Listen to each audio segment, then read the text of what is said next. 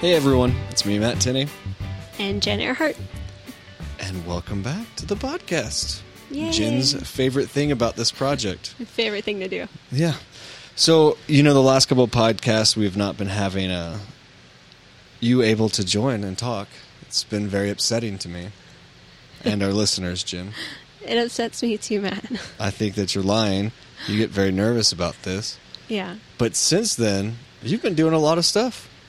Yeah, we've been busy. Yeah. What unique things have you done? Put me on the spot. We had our site visit for the CIT Knowledge Network from the Council of State Governments. Hopefully I said that right. There's You're probably looking some at more me. words in there. They have a very long name that they say all the time. So our CIT Knowledge Network is funded by the Department of Justice, but through the grant they give money to the Council of State Governments to help. Justice Center. Justice Center. Council of State Governments Justice Center. Imagine if you had to say that each time in your email or phone call. Right? Thanks for calling the CSG Justice Center. Okay, so that's who came out. Anywho, they came out a few weeks ago, right, Matt? And we did a lot of presentations. There's a lot of prep work for that. We were just showing them everything we're doing out here in Albuquerque for the CIT Knowledge Network. And I think it went really, really well. What else has been going on? I do too. Actually, what did you get from that one? Because I know you're relatively new to law enforcement and CIT stuff. What kind of information did you get from their efforts? Well, quite a bit, I guess. So, yeah, Matt mentioned I'm new to law enforcement. That also includes, on the policy end of things as well. And so a lot of our discussions that we had were about, higher level policy issues impacting modern day law enforcement. Does that sound... That sounds very... kind of correct? That's how I would describe our conversations that we had with the... You're using fancy words, Jen. Well, words. And just the... What was your take about then their thought of our training? That was the first I heard about that. About how much training we receive. That they saw a lot more than the standard? Yeah. I was surprised. What did you think the standard nationally was for mental health and law enforcement training? Well, I just assume it's never enough. And but I know that what we're doing here, it does seem like you guys are doing a lot more than I would expect for a police department. But I'm thinking of the things that you guys do here in Albuquerque, like training the medical students or transit or dispatcher, all the other things that you guys do besides just training law enforcement. I think that might be somewhat unique. Yeah, I was surprised. I would assume that everywhere would probably have an average of at least 40 hours. And that could be in the basic... I assume that too. Yeah, that basic academy level. I was surprised to hear that we were way more. Oh, I guess I didn't realize that's what they were meaning. Yeah. I thought that the national standard would be 40 hours. No, I think it's around 8. And so in our academy we do 57 hours. And then they take their 40 hours off of on-the-job training. Right. That's so much training. And honestly, I'm not trying to, sell our project here on this one, but it's never enough. It's like you do those 8 hours or you do those 40 hours and then you're done.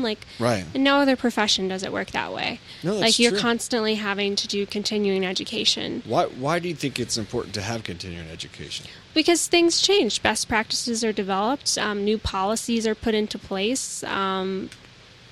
Just things do change, and the more you learn, the more you should be sharing. And, you always want to stay on top of your field. I think, being in law enforcement, we get so stuck in our own culture. And so, as an outsider, what kind of ongoing training would you think law enforcement would get?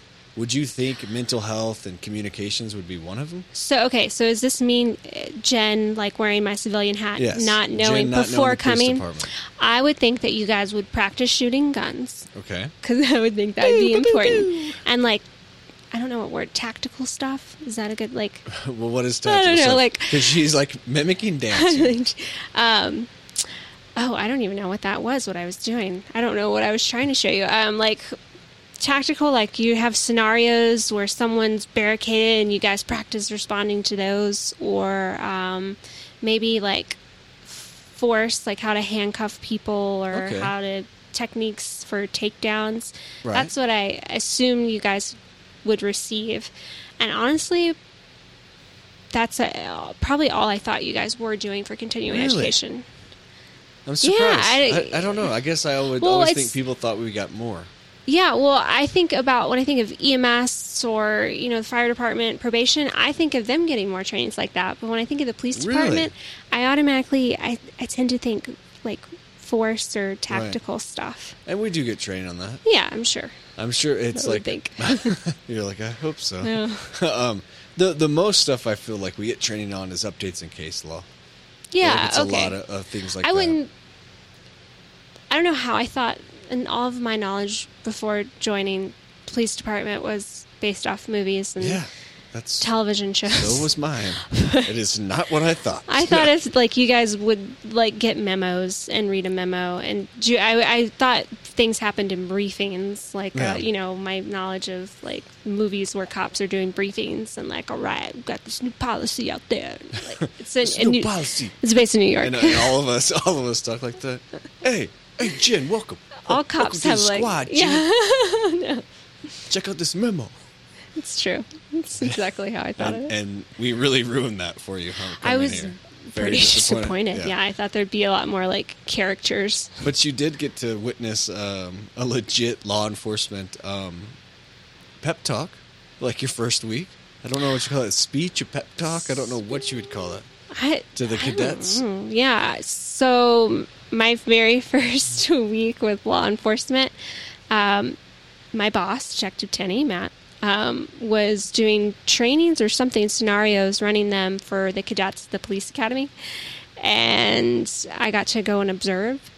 And in my observance, there was a former captain who was giving one of his famous pep talks to Good old unite Captain the DeBuck.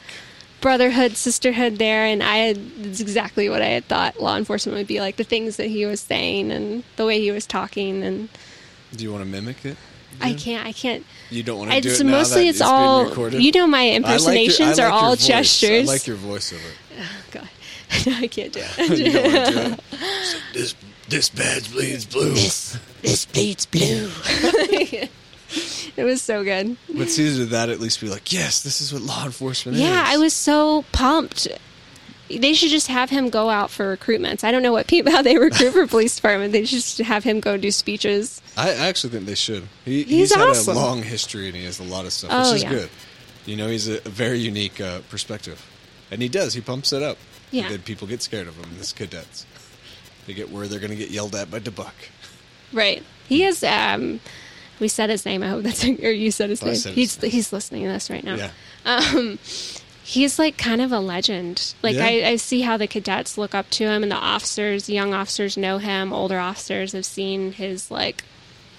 I don't know, not trajectory, but seen his career path, how it's gone in different Right. ways, and he's very much respected and also very funny, Yeah. charismatic guy. Yeah, he's easily likable. Yeah. He gets people on his side. So oh my goodness, Council of Governments, say it again.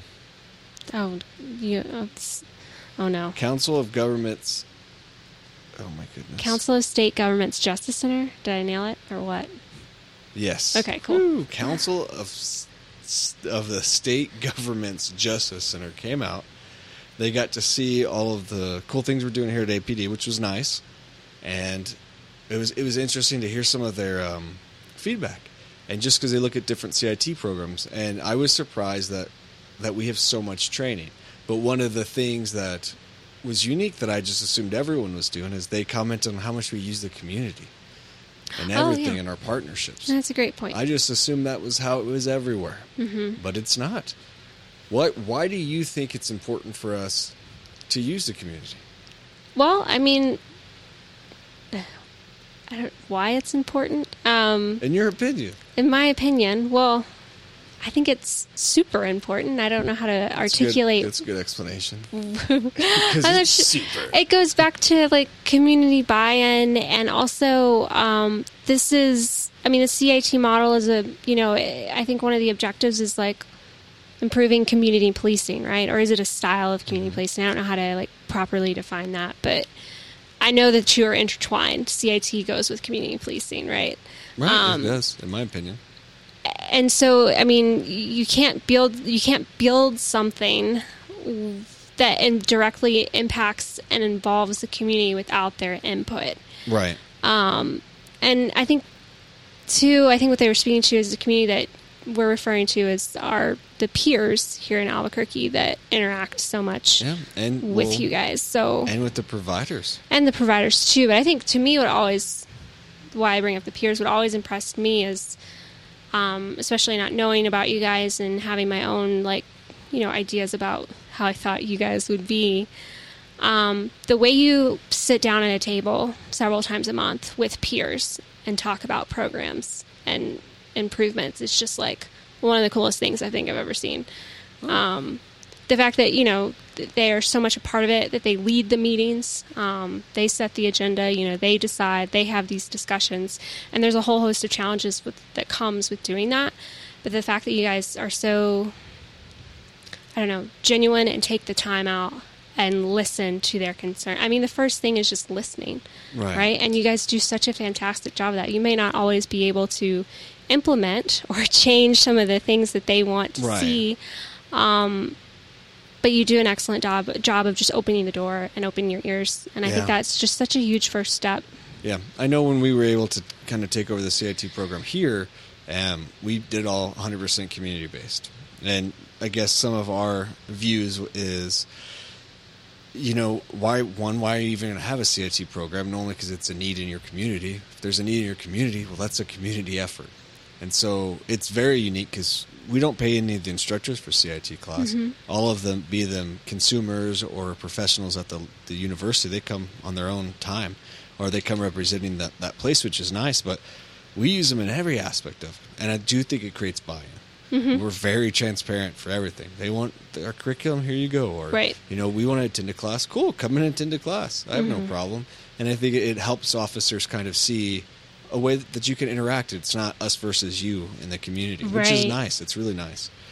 But I mean, it was great to have them come out here. I think it was nice to see some validation and kind of see how else we can improve on our project, the CIT Knowledge Network, which would be nice. And coming up, you guys will hear a didactic or a lecture from the CIT Knowledge Network. And if you're interested in joining and getting weekly emails and how to attend, you guys can email Jen at JEARHEART@cabq.gov. And for more information on it, go to gocit.org. Thanks, guys. Bye. Bye. Hi. I am not an expert by any means in public relations. My background is as a reporter, so I would be able to tell you my experience as a reporter in a newsroom, kind of that function, and how I've translated that into what we do here at APD. So my background, I am an Albuquerque native, born and raised in Albuquerque, El Dorado High School grad, went to school at Eastern New Mexico University in Portales because they actually have one of the top rated broadcasting schools in the nation, which Eastern should tout, but they don't as well. They need a marketing assistant down there. And then thought that I was going to never live in the land of entrapment, right? Went running and screaming to Washington State, lived there for 3 years, and then loved New Mexico so much I came right back home. Sometimes you don't know what you have until it's gone. I worked at Channel 13 as a general assignments reporter for 4 years. I started as a bureau reporter in Roswell and then moved up to the Albuquerque station. I was what you call a multimedia journalist, which is technically a one-man band. You shoot and edit all your own stories and video. And that kind of gives me a unique perspective bringing it into the police department because newsrooms are always looking for something visual. And so you're always thinking that way. I think that the most important thing that I would tell people to take away is that it's important to remember the difference between positioning and messaging. So when we have something maybe not so flattering happen at APD, you can always take a position. So as an agency, our position is that we protect and serve the community, period. That's a general overview. But then, depending on the situation, you can kind of go down into the details. So, like, we had a civilian complaint against an officer who was allegedly sexting a teenager, right? Well, so that's an easy position. Obviously, that would never be tolerated within any type of agency or department. But your messaging could be tailored to something much more specific to that situation. It's still an ongoing investigation. This is the process of how that works. Breaking it down so that way, because at certain times you won't be able to talk about specifics. And I'm sure you all see that, especially with the work that you do. But the position is obvious. That's never tolerated within the Albuquerque Police Department. The messaging is a little more specific. But you always want to start with the big picture for the reporter and then break it down. I think that something, too, that we use often at APD is we present them with what we call a fact sheet. So that way they have all the numbers, all the statistics, all the pertinent information on a piece of paper. Reporters are running around like crazy people, and they don't have time, rarely, to understand a full issue.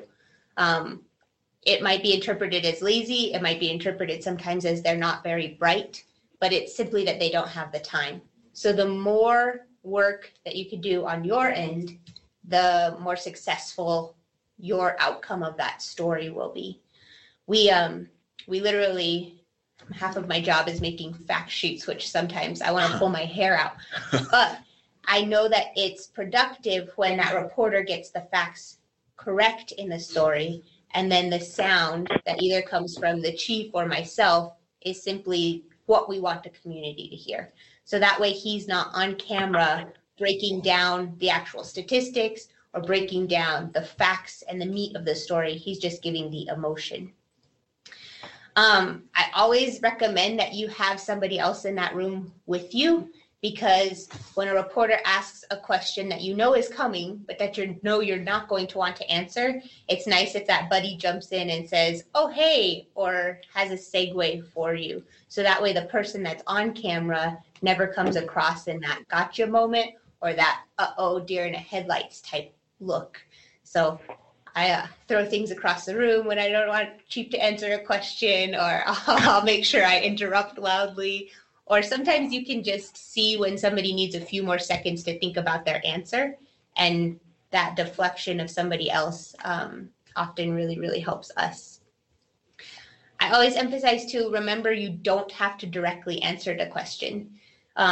Chief is actually really good about this, and I've never had to coach him on it. It's just something that he does naturally, and he'll get back on the message. You walk into that interview knowing what you want to get across, and it's okay to say that over and over and over and over and over and over again. Just because they ask the question, you can, and you hate to say dance around it, but you can stick to what you want them to get out of it. And most of the time, that interviewee is too busy thinking about what that person is saying, who they're interviewing, that they don't even notice that you played that tactic, if you will. Our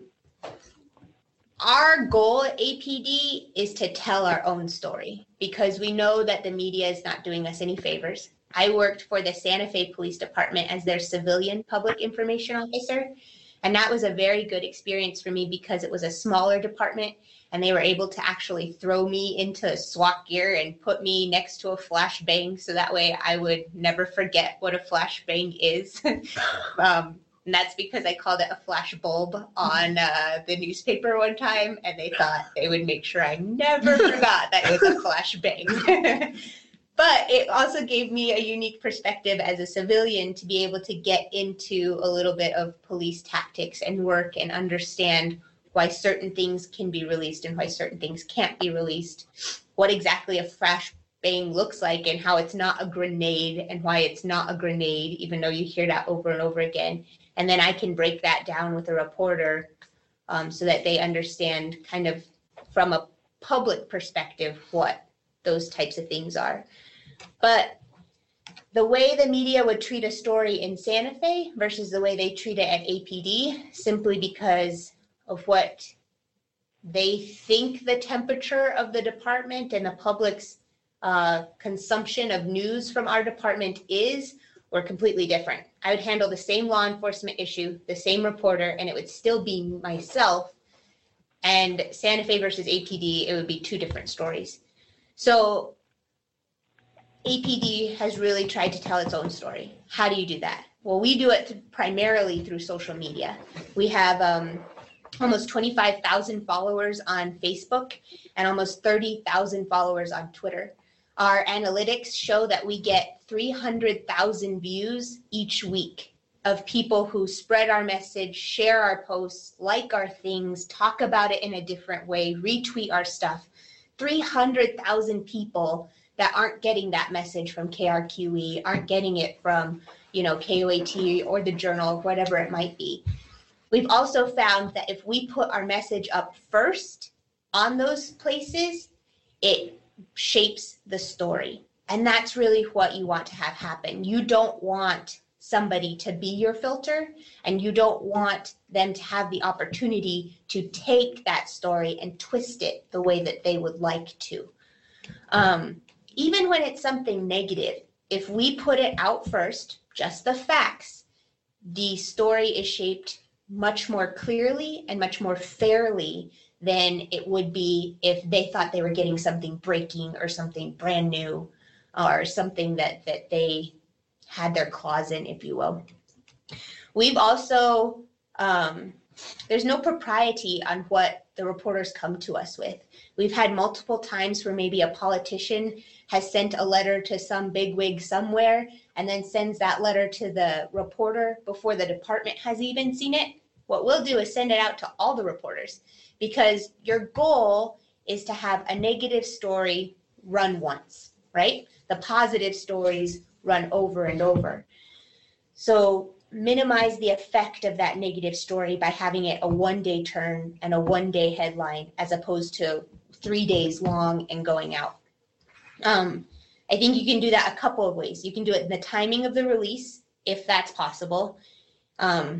I'm not very happy with my IPRA department today, because they're going to release a story that's released on a Friday and it's going to run all weekend long and it's really going to stink. So there are people that will say, don't run something on a Monday because then it runs all week. I don't believe in that. I think that the best days to put out the icky news is maybe on a Tuesday. So that way you have 1 day of coverage and they have to move on, because the public's interest there, it's very short attention span. But on a Friday, those newsrooms and those crews are very short staffed, so they'll run it over and over and over and over and over again. And then again on Monday. So I say never release anything bad on a Friday, always release the good stuff on Friday, and try to keep them entertained, as much as that sounds ridiculous. But the more that you can push to the media, the less time that they have to dig, if you will, and the more likely you are to succeed in getting that message across of what you would like. I call it my silvery minnow strategy. We kind of dangle the silvery minnow over here so that they're distracted and they're paying attention to this bright, shiny thing, and they don't have time to look in the mud over here where maybe there's something not as flattering in that mud.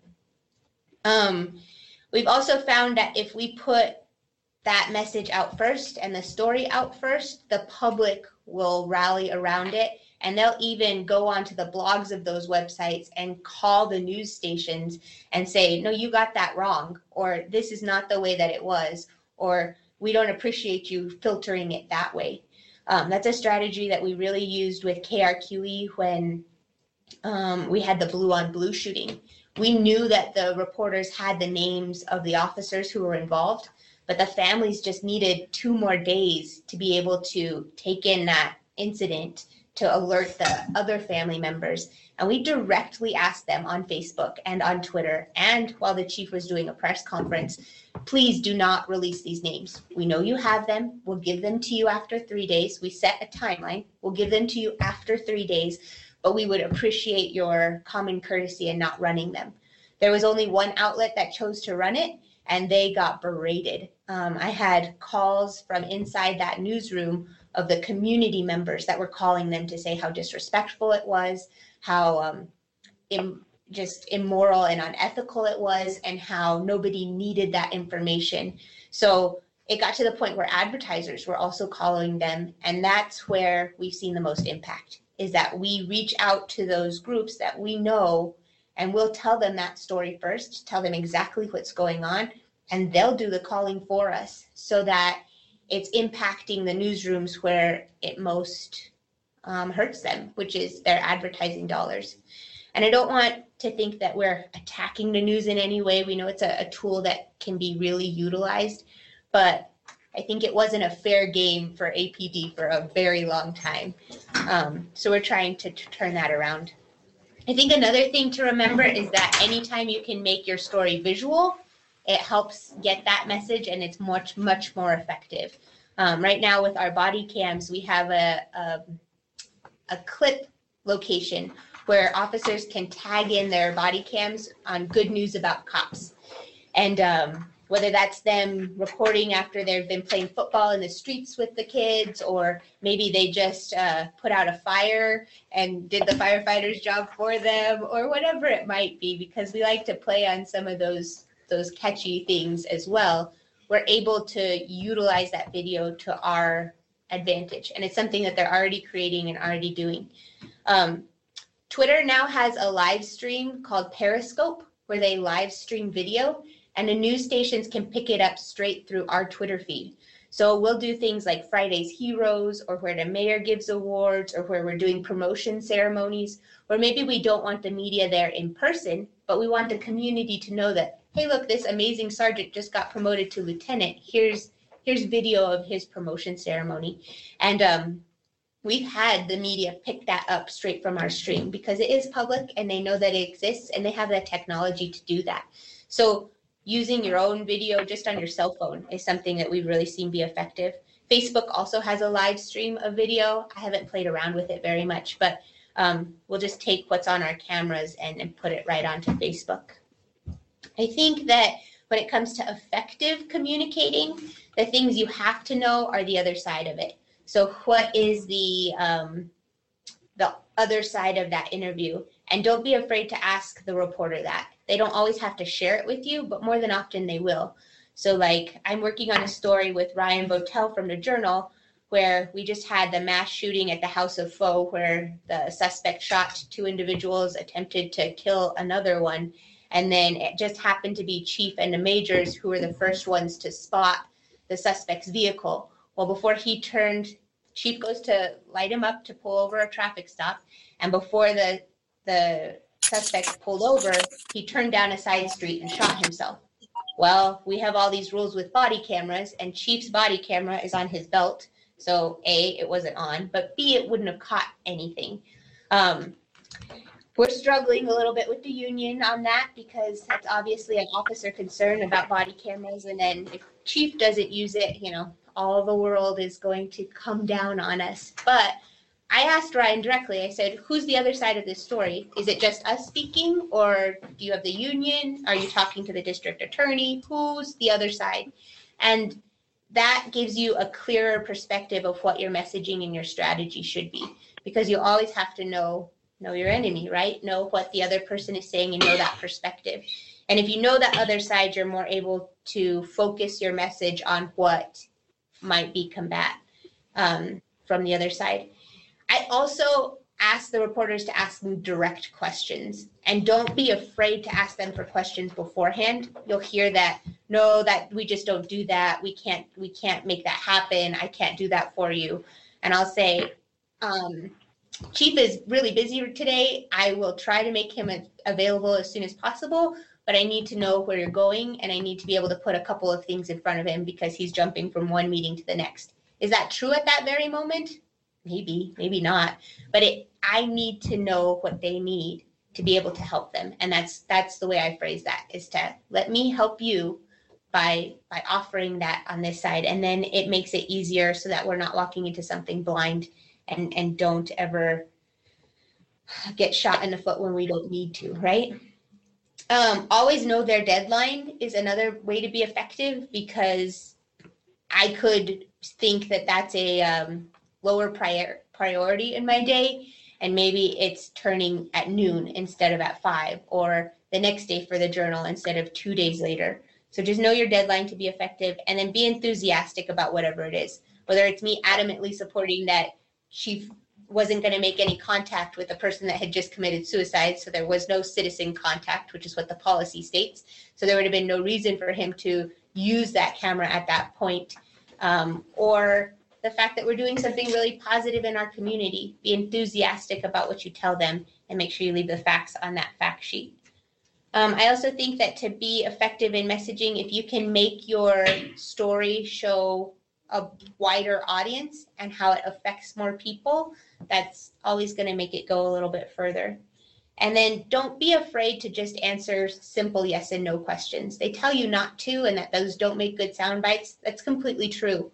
But sometimes reporters are just looking for you to say something so that you tangle yourself up. Don't be afraid to give them 2 sentences and just stop. Let the room breathe and let it pause.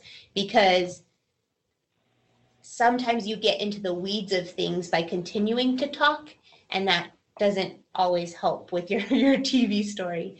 They're looking for that minute 30 and that 10-second piece of sound. And if you keep talking sometimes, it's where you get off message and off the direction of what you wanted them to do.